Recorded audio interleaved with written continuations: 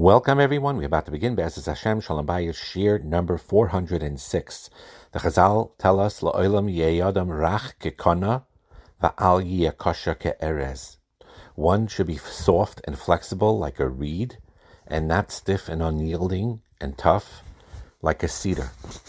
For marriage to succeed, both husband and wife need to learn to overcome their egos, overcome their personal interests, and allow themselves to bend and not be inflexible. And don't look around all the time to see if you're getting everything you expected in the marriage. Don't look around all the time to think of how you envisioned what you should get from this marriage, or asking yourself, am I getting all of that I bargained for? Do others get more than I get? Did I get the best deal? How can I gain more now that I am married? Is my life as fulfilled as I hope to be? And so on and so forth. Instead, we need to change that script, to change that outlook, and to ask the question in the reverse way. Is my spouse, my husband or my wife, getting what he or she is hoping for? Am I being a dedicated husband or a dedicated wife? What else should I be doing to make my spouse's life better, to make him or her feel better? Rabbi Manis Mendel, in one of his books, wrote that there is never a reason or justification for being so wrapped up in your own sense of self-importance that you exclude your family, your neighbors, your people, or your Creator from your mind, heart, and life. It is natural. We talk a lot about self-esteem. This is not a contradiction of self-esteem, where a person needs to know he has a soul and feel good about that and realize Hashem is empowering you to do wonderful things, but not in the ego sense, always for the purpose of giving others. Ironically, when you give to others and you think about others, you yourself become more happy and more fulfilled. The Gemara, when it talks about the halachas of saita, right? What's the halachas of saita? A woman is suspected of being unfaithful. And then it talks about, right after that parsha, matnas kahuna, about giving gifts to kohanim. And why? So Rashi explains that this teaches us that if a person doesn't bring a kohen the donations that he's required by the Torah to give to the kohen, he will end up having to go to the kohen anyway, with his wife, whom he suspects of being a saita. And the idea behind this is that a person who does not share his wealth with a kohen has a selfish aspect to them, a certain self-centeredness with regard to the kohen. So if this person is self-centered in regards to the kohen not giving him the gifts that the Torah requires, he will certainly be selfish in regard to his wife. And when a woman feels abandoned and feels neglected because her husband focused only on his interests, she becomes more vulnerable to be nichshel in these inyanim. Again, there's no excuses, of course, and it goes both ways, husbands and wives. There's many, many reasons when the other is mistreating them to feel abandoned, and the Yetzer Hara tries to have you run away and do things that you shouldn't do. So one has to be careful and not do that and focus on being strong and working on the marriage itself. But a person does need to understand this idea that the self-centeredness or selfishness causes a husband and a wife to drift apart from one another. And this ego, which is the haughtiness, it says that Ein anivahu yachal adar yachtav, that he, HaKadosh Baruch Hu, and the HaKadosh Baruch Hu is saying that this person and I can't live together. Anava is a tremendous maila, like the Ramban says in his Igeres, that it's the greatest quality of all the qualities that you can acquire. And without humility, without a true humbleness, it's not possible to have a genuine, deep relationship. Like Hillel HaZaken said, don't do to others what you wouldn't want done to you.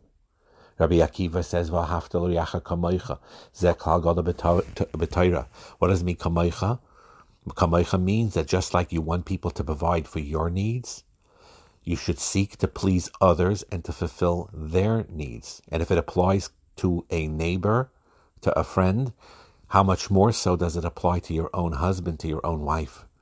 To find out what his or her needs are and do your best to provide it for them.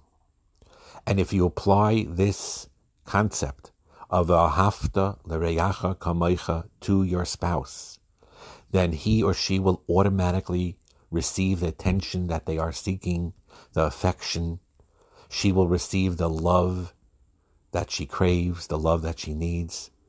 But a person who is arrogant is unable to do so, cannot step outside of himself to analyze and even think of what his spouse needs, and then willingly giving it to her. The mashal behind this is like two people pulling on a rope in different directions. Eventually the rope will tear. And that's what happens in a relationship when each person is focused only on his or her ego, on his or her agenda. They're pulling rope in a different direction, and it will break, it will snap. And what happens a lot is if one spouse only puts in the minimum effort necessary to function, and that's all, the other one will also only put in the minimum effort. Now, they may have a marriage, it may continue, but it won't be emotionally satisfying or psychologically satisfying or spiritually satisfying. It'll probably be stagnant and monotonous if each one decides, I'll just do a b'diavad, I'll just do the bare minimum of what I need to do. And if your spouse, husband or wife, if they have no interest in me, and if they have no interest in my life or my needs or my concerns, or not concerned about my worries or my issues or my stresses, then how can we have a real relationship? Yes, we can live together. Yes, we may even go on vacations and go to simchas together, have some nice moments here and there, but that's not a real ideal marriage. When a couple views themselves as two entities, then each one is seeking his or own fulfillment, then the marriage won't have a kiyum. It's 100%. Each one needs to be invested, or the effort is to be there 100%. So that is very important, Yesod, that the love needs to be nurtured in a soft, flexible, gentle way, with suspending your ego and haughtiness, and thinking and truly caring about the needs of the other. And to be aware also, what the problem is, again, like we spoke about many times in Shalom Bayis, is that very often your spouse may not be aware that you have different needs. Sometimes there's a situation, for example,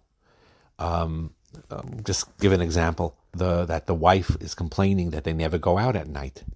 And the husband says, you're right. So why don't you plan an evening so we can go out, and just tell me when and we'll go out. Some weeks went by and the wife again complained, we haven't gone out. And the husband says, yes, it's true, but we agreed that you were going to arrange it and tell me. And the wife explains, it's important to me, if it's important to me, it needs to be important to you. So why don't you take the initiative? So a week later, the husband got the message, called his wife from work and said, let's go out tonight. I'll arrange it. And she says, great idea. And then after putting the children to sleep, the husband turns to his wife and says, are you ready to go out? And the wife says, no, I'm a little tired, but if you want, we can go out. And the husband was like puzzled. Doesn't make sense. First she says, we never go out. And now I say I'm willing to go out, and I initiate it and prepare for it. And she insists I arrange it, and I do arrange it, and we end up staying home. And the explanation behind this is, in this particular instance, is that your wife was really saying, I don't feel that I'm a priority in your life because we don't go out at night. And you found a solution. But she wasn't looking for a solution. She was looking for an expression from you that you were thinking about her. And when you arranged to go out, the reason she declined is because she saw that your arranging to go out confirmed that she was important in your eyes. And after that, she didn't feel the need to leave the house. Now, not every situation is like that. Sometimes the wife truly wants to go out of the house and have that date out together and that nice, restaurant and so on and so forth. So then you both go out. But a lot of times, the need to do specific things is the underlying emotion and feeling behind it is because you feel neglected, or that your spouse, that you're not important in your spouse's eyes and you feel rejected about it. And that's so, so important.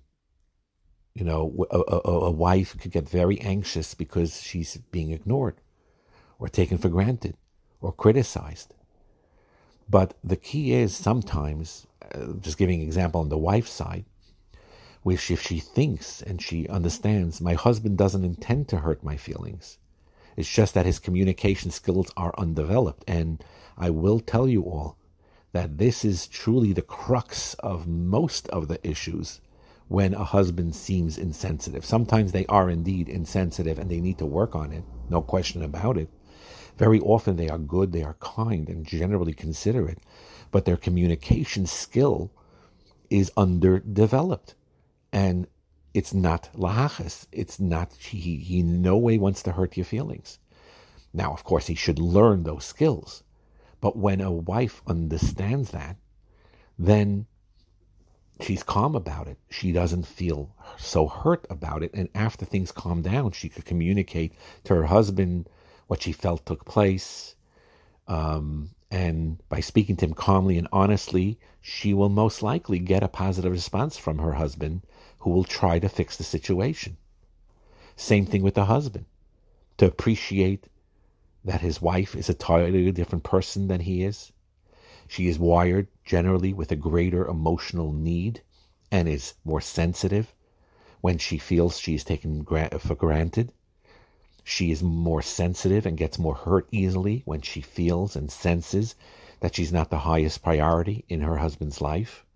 So a husband also needs to understand that instead of getting defensive when she gets upset at him or questions him or criticizes his behavior, when he realizes what's behind it and instead expresses empathy for her with kind words, with affection, he could resolve the issue in a tremendously beautiful way.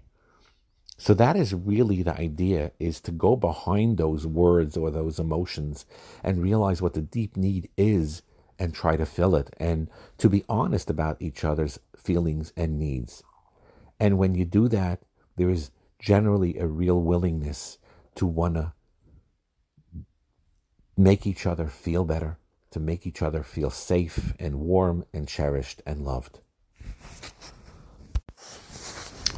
One needs to also realize that the tachlis of marriage, technically speaking, you could have companionship, friendship, relations, and children and support and all these without the formal marriage.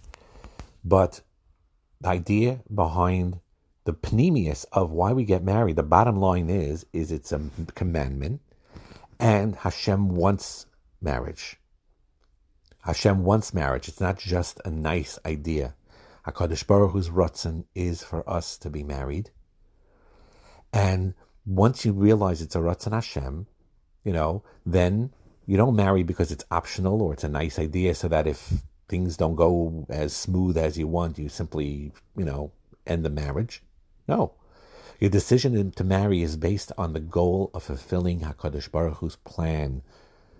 And you see whether he agrees. So even in some situations, it shouldn't happen to anyone, when a divorce is necessary. The idea behind the divorce also, when you ask the Rabbanim and you ask advice and you're told and that this is the way it has to be, is that it is the Ratzon Hashem at this point that the relationship should end in those situations.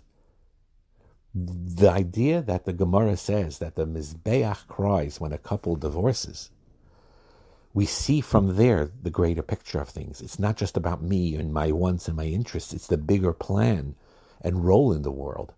HaKadosh Baruch Hu has a role in the world in the marriage that he takes very seriously. The raya that he takes it very seriously is the very fact that HaKadosh Baruch Hu allows his name to be erased in the water of the Meisaita. in order to promote Shalom Bayis, like the Chazal explains in Vayikra Rabbah, and in that, on that parsha, that he's willing to forgo his own honor in order to sustain and keep a marriage. It's so, so important.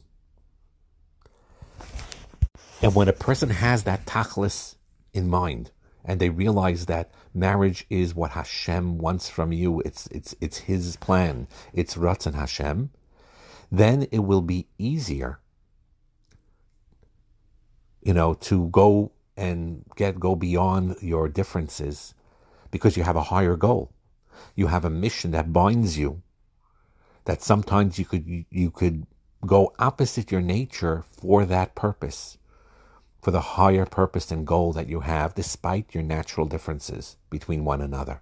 When you realize your union is divine, that your marriage is sacred, then you could overcome those odds, and it will endure, it will succeed. That is the idea of the Ish and Isha, right? That without the Shekhinah, there's a Ish, a fire that could destroy, but with the Yud and the man and the Hey and the Isha, that's Hashem's name, and He's in the relationship. And then there is harmony there, there's the Shekhinah there, and so on and so forth. To remember this point, that two people may love and care for each other, but without that divine force, what is to bond them, the human beings, in an eternal way? Such a bond is necessary because besides being two strangers with different personalities and backgrounds, a man and woman also differ biologically and emotionally and psychologically, and will undergo many transitions in their lives. Therefore, the way to sustain their marriage is to realize that Hashem wants it, and He wants His presence there. And when Hashem becomes an integral part of a married life, it will be much, much easier to achieve marital harmony and peace and shalom. Bracha and atzlacha.